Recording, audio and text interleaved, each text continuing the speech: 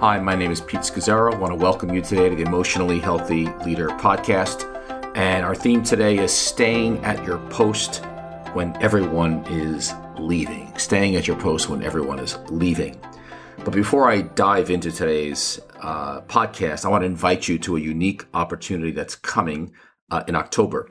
Now, one of the biggest issues facing leaders and pastors is not knowing what the future of the church will look like. All we know is that something is over, our world has changed, and something new is coming. There's a new future, and we've got to get ourselves re-equipped for what we're heading into. And so on October 22nd, we're hosting an online event called the Emotionally Healthy Leadership One-Day Live Stream Experience. It's a 4-hour experience, and we're going to share 3, in particular, formational practices and tools that you need to stay grounded and healthy so you can lead for the long haul. And our goal is to help you and your team catch a fresh vision for the kind of leadership and discipleship we need to be bringing to our churches if we're going to thrive and be faithful to Jesus in the days ahead. So go to emotionallyhealthy.org to register, and you'll get more information on what I'm talking about here. It's $99 until September 30th, so you'll want to go and check that out. All right, that's emotionallyhealthy.org. All right, so now, as I record this, we're actually in month 6, going into month 7 of the global pandemic, and we're actually, at least here in North America, we're headed into the school year, which I've always seen historically as like the launch of a year, the fall. September. And many of us, and definitely myself, I had expected things to be sorted out by now, and they're not. And we're living in very difficult times with great suffering, great upheaval, great change, great disruption, a great storm going on around us. And it looks now like this is going to be lasting for quite a while, much longer than any of us anticipated. And some people in our ministries and churches have faded away, and there is this feeling of leaving, quitting, even among some leaders. And I've spoken to some of you, and we're having to work much harder with so much coming at us. And I've talked to more than one pastor who's looking at options of what else could I possibly do with my life. And because the church or the ministry organization that we all led as we currently, or as we did it pre-pandemic, is gone, and we're really not sure what the future holds and where this all is going. And so I suspect very strongly that this daydreaming to get out, or even the temptation to compromise, even in the present, in small ways, and I'll talk about that in just a few minutes, over the next 3, 6, 9, 12 months or longer, I suspect is going to increase. And the temptation to not stay at our post. So what I'd like to do today is I believe God has a word for you and for me and for the church out of the book of Revelation, the final book of the Bible. And I want to focus my comments around the theme, staying at your post when everyone is listening.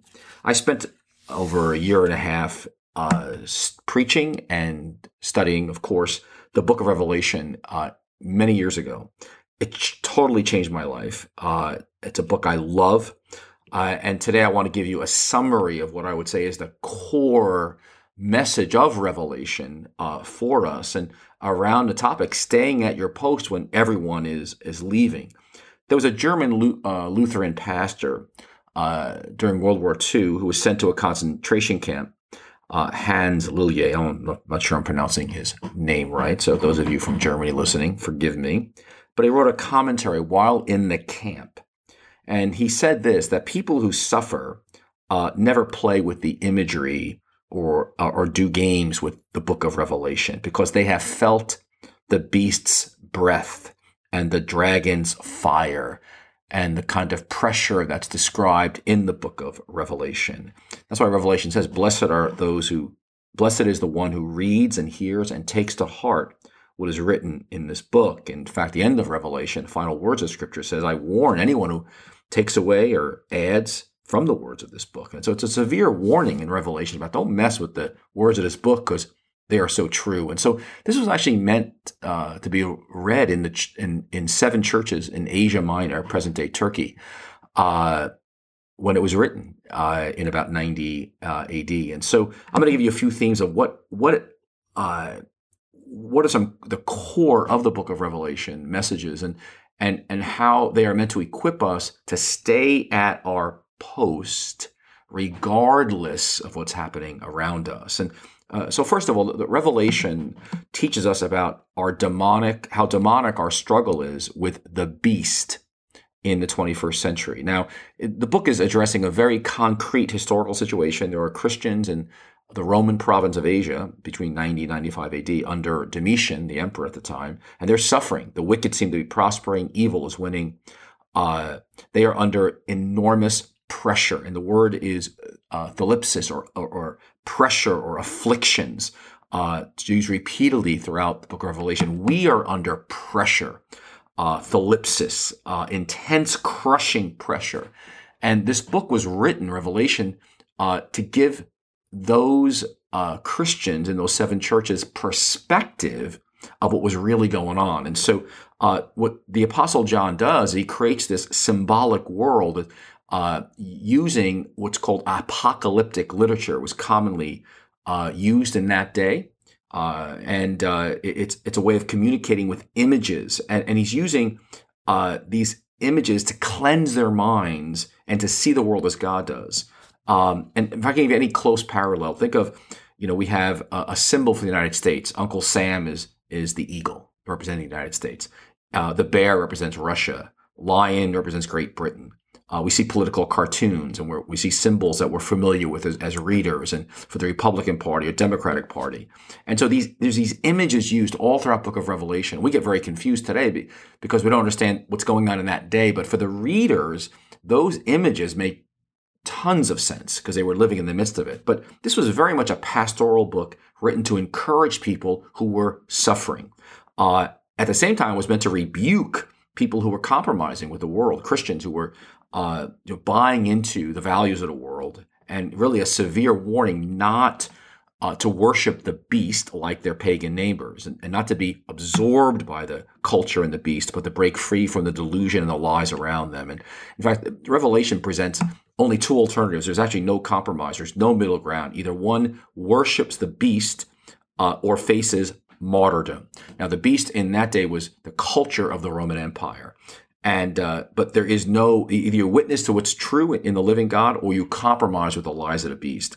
And it's so interesting because throughout the book of Revelation, this struggle is life and death, and there is no middle ground.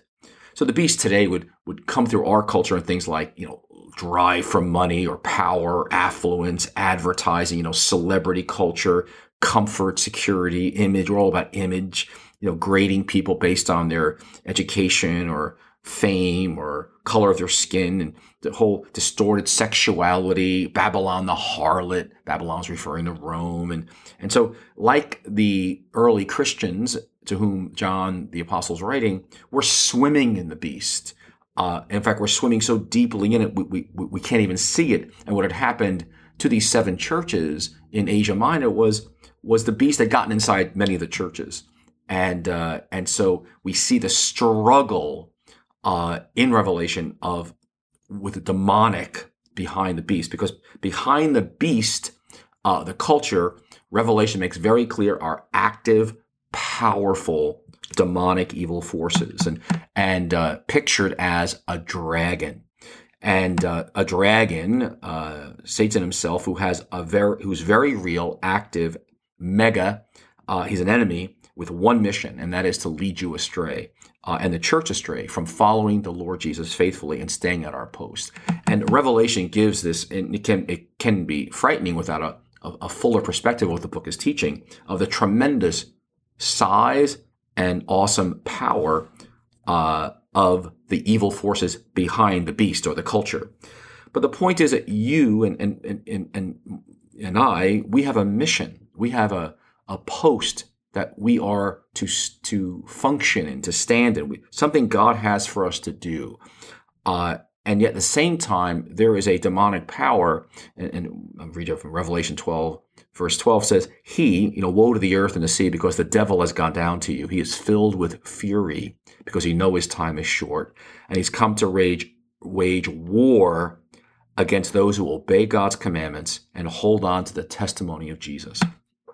And so from the time you come to Christ and you become part of his family and his mission in the world, there is a dragon out to knock you out and actually the word used is to lead you astray, just kind of pull you away from Jesus, and by any means possible.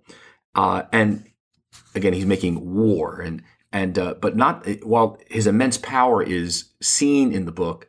At the same time, we're not talking about two co-equals here, God and Satan. No, the Lord God Almighty is God. He's King of Kings, Lord of Lords. But there is a spiritual warfare that is fierce. Satan's been defeated through the blood of the Lamb. God has made a public spectacle of him through the cross. But yet he's a powerful enemy to be respected and recognize that he's accusing and he's deceiving, and it's very real.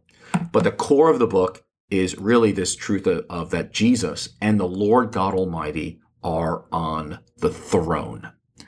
That he is the Lord of Lords and King of Kings. Now, the Roman Empire at this point in the first century was the greatest empire the world had ever known up to that time.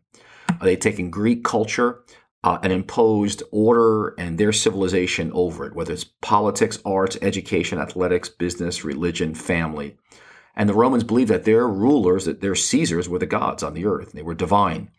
In fact, many of their emperors believed they were actually gods. And so we have many inscriptions that have been found, like, may there be glory and honor to Caesar Augustus, O sovereign Lord, and you are worthy to receive glory, honor, and praise. And there was a cult of emperor worship. And so that's why you had these periodic swings of worship, of persecution going on against the church. But when the Revelation was written, there was a persecution in full swing by Domitian, the emperor at the time. And he insisted even his wife and children called him my Lord and my God. And he had constructed this massive statue to himself, a massive temple. People were to worship and bow to him. Every year there was a parade. Many scholars believe it took place on his birthday. And from the center of the city, there were altars that people were to bow to Domitian. And the guards and the politicians, the crowds would stop and fall prostrate to him before his statue as a god. Now imagine everyone in the city, everyone around you is falling prostrate to Domitian, or to the god of the beast. And what the guards did and the Roman soldiers did, if you didn't bow down, they would crucify you. And that's why people who were crucified were publicly put up there so that you would understand what it was like if you did not obey the Roman emperor. But that's what life was like in Asia Minor when John wrote this letter. They were to burn incense, this image of burning incense you find throughout the book. And that was done in the marketplace, again, to God. Now imagine you're going to work at Wall Street or you're going to work in wherever your company is, and you're expected to offer incense to Caesar, but kind of like making a pledge of allegiance to him. And if you don't, you're going to get crucified. And thousands have been crucified before you. It's like parents having to teach their kids Domitian is God. But John has this vision. And this is the center of the book of Revelation. He has this vision, and God is on it. Not Domitian, not Caesar. And glory and honor goes to him. He is worthy. All the words that were used for Domitian, the emperor, are given to God. And that is the heart of Revelation 4 and 5 that fills the whole book. He is on the throne. And so God says this to the believers in that day, just like he says to us today. He says, yes, you're in the middle of a global pandemic. You're in a massive recession, a massive gap of rich and poor, so much political division, injustice. It looks like the world is careening out of control. And the Lord says, no, I know the pressure you're under, but there's an open door. Reality is there is a throne and God is on it.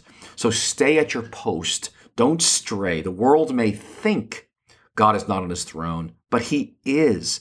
And he is the Lord God Almighty. Now, there's a great phrase, the Lord God Almighty. That's worth memorizing.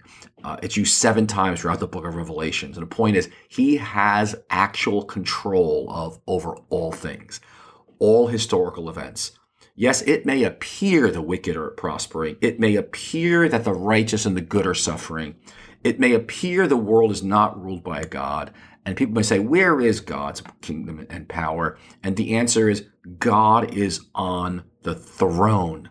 And so we worship him, whether we can figure out what he's doing or not, whether we even like the way things are unfolding before us or not. And we actually offer our prayers to him. And the Lord makes the point is that our prayers are actually supremely powerful. They may seem insignificant, but they matter to God. And our prayers actually reach God. And there's this image given of our prayers are like incense rising before the throne. And in Revelation, as the prayers reach God, he unleashes his acts on the earth, and he's sovereign. I don't understand how prayer works. And it can feel like we're wasting our time and nothing's happening. But the message of Revelation is, no, a lot's happening.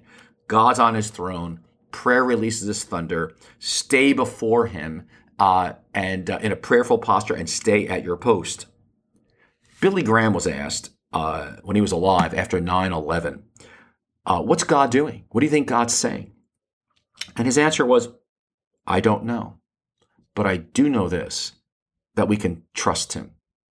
And I would say the same thing applies today. What's God doing? I don't know. But I do know this, we can trust him, and he is on the throne. He is the Lord God Almighty.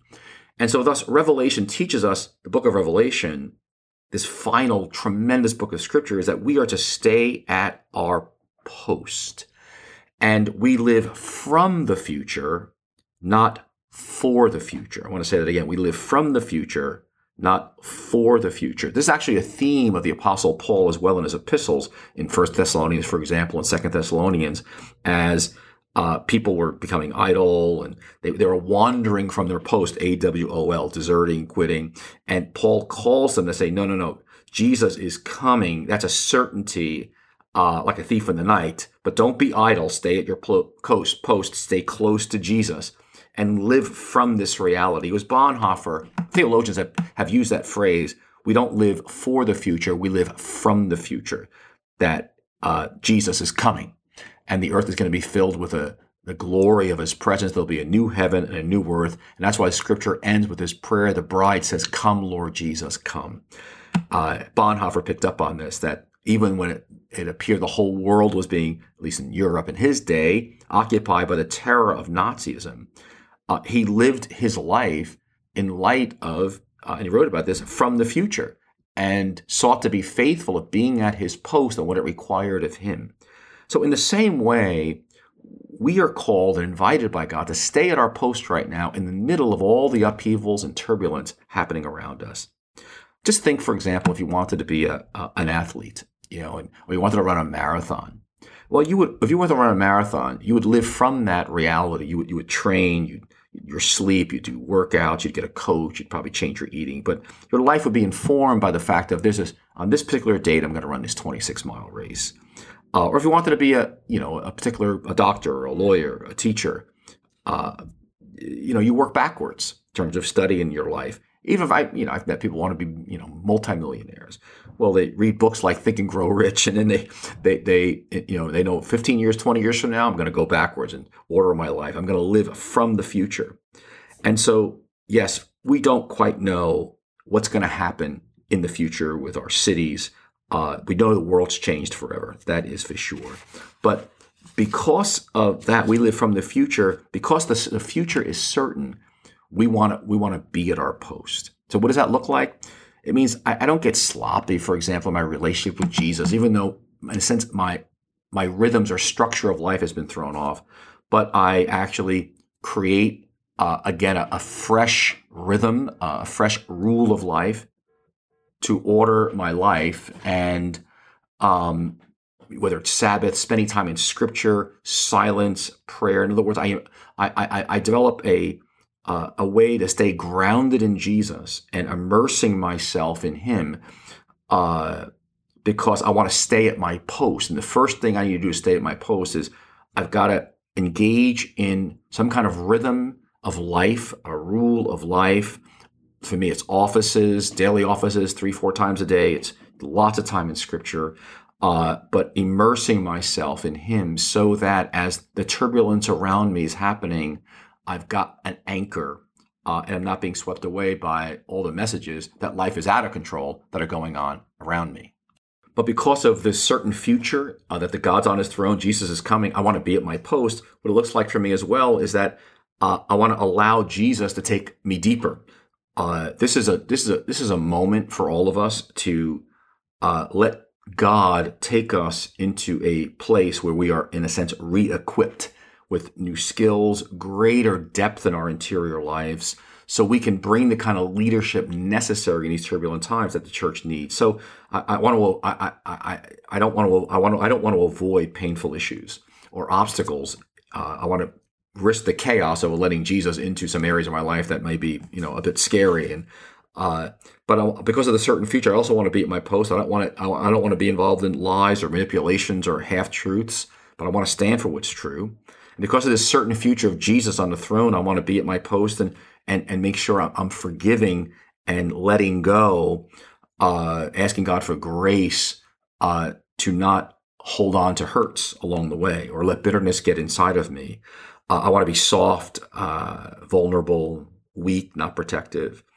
And because of this certain future, I want to be at my post that I may not know what the future holds, but I'm going to step out into some new places with my talents and gifts. And even though it's uncomfortable because I've never done this before, but I want to serve Jesus with my gifts and my talents and my resources and make disciples. I want to serve people. I want to serve his church, even if at times it gets lonely. And it's tempting to go AWOL. And if you're saying, I don't know what my post looks like to be faithful and to be listening to Jesus in my post right now, in the midst of these uncertain times, believe me, God is the shepherd, we're sheep. He's more committed to revealing his will to you than you are probably to receiving it. So you want to be asking God, Lord, what is this unfolding of staying at my post and being faithful to you, bearing witness to you, speaking for you, serving you in these days. But you want to be sure you're staying at your post. But Revelation gives us wonderful vision as well that we conquer the beast and the evil one by bearing witness to what is true and being faithful. It's very interesting how this issue of truth versus lies, there's a choice given, the truth of God or the idolatrous lies of the beast. And again, Revelation says this, the dragon who's behind the beast, the demonic powers, is enraged at the woman and went off to make war against her offspring, those who obey God's commandments and hold to the testimony of Jesus. And then Revelation gives us they do this picture. They overcame him, the saints, by the blood of the Lamb, the word of their testimony. They did not love their lives so much as to shrink from death, but this calls for patient endurance and faithfulness on the saints. And so we're to bear witness verbally with our words and lives to what's true.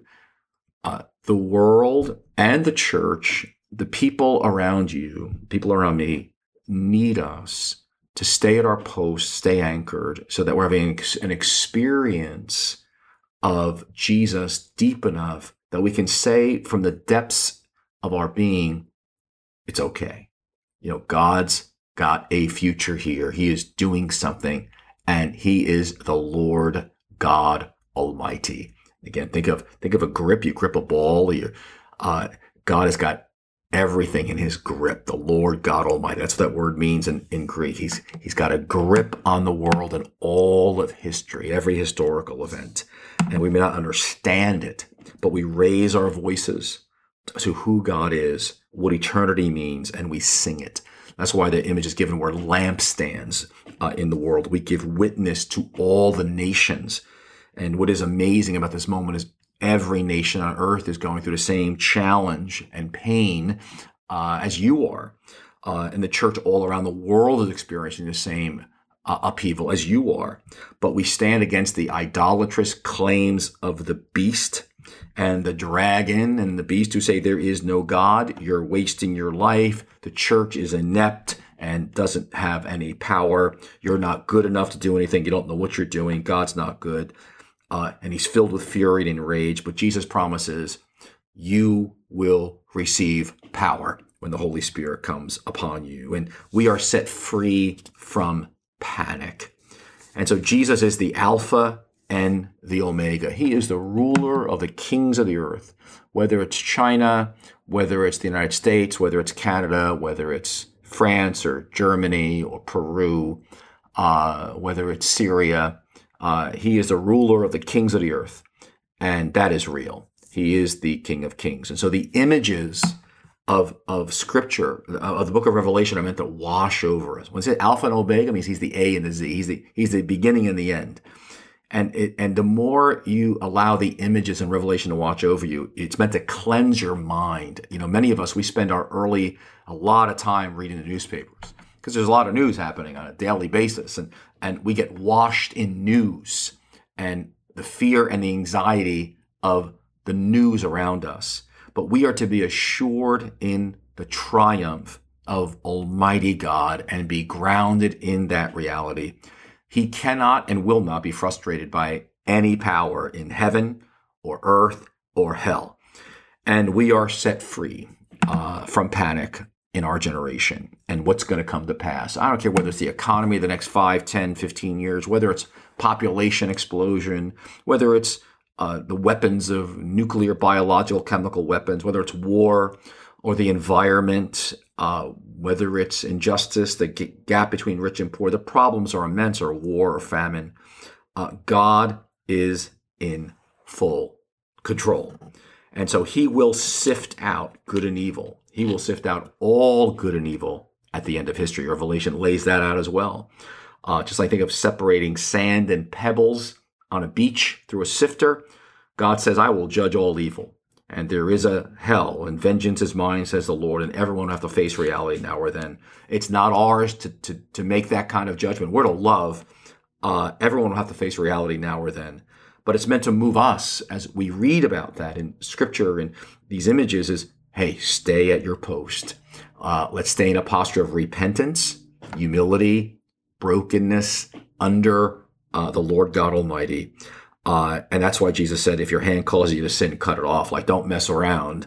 It's better to enter life maimed with two hands than to go into hell where the fire never goes out. Same thing. If your foot calls you to sin, cut it off. Better to enter life crippled than have 2 feet and be thrown into hell. And if your eye calls you to sin, pluck it out. It's better for you to enter the kingdom with one eye than have 2 eyes and be thrown into hell. And so Jesus, in a sense, gave that same image for discipleship, that we approach it not sloppily, not indifferently, but with the kind of seriousness of, okay, I'm being shaken right now. The winds and storms are blowing, but I want to listen to Jesus and be faithful to what the Lord has placed before me and not make rash decisions and moves here, but rather listen to him and be faithful to him, whatever that may be. The book of Revelation is not Christianity light. You know what? We're not living in Christianity light by any means. But God will make everything new, and he will reign forever and ever. I love what Andrew Murray said when he was alive. He says, when it says, we will see his face, Jesus, we shall see his face. This is an extension, he writes, of the grace of God beyond the grasp of the human mind. No eye has seen, no ear has heard. We've been given a taste of what is to come. And so we are the bride of Jesus. And we are to pray, come, Lord Jesus, come. And let's remain at our post, be faithful, doing what God's called us to do, making disciples, developing other people, developing people, serving people, emptying ourselves as Christ emptied himself to be a servant of other people. And may the world be blessed. So again, let me invite you to check out at www.emotionallyhealthy.org that one-day live stream experience called Emotionally Healthy Leadership in October. Get equipped, maybe some practical ways of what it looks like to stay grounded and at your post and not be shaken when all hell and fury comes against you. So thank you very much, everybody, for being with me today and for being the community of Emotionally Healthy Leader Podcast. It's really a joy to be with you. And I want to encourage you always to feel free, send me a note. Tell me what you're experiencing, learning, thoughts, questions, ideas. Send them to me at info@emotionallyhealthy.org, info@emotionallyhealthy.org. I will always get those emails or texts, but it's nice to have a response back from you. I'm sitting here alone at my desk, and I always greatly appreciate it. So thank you, everybody. Have a wonderful day, and may the Lord bless you. Take care.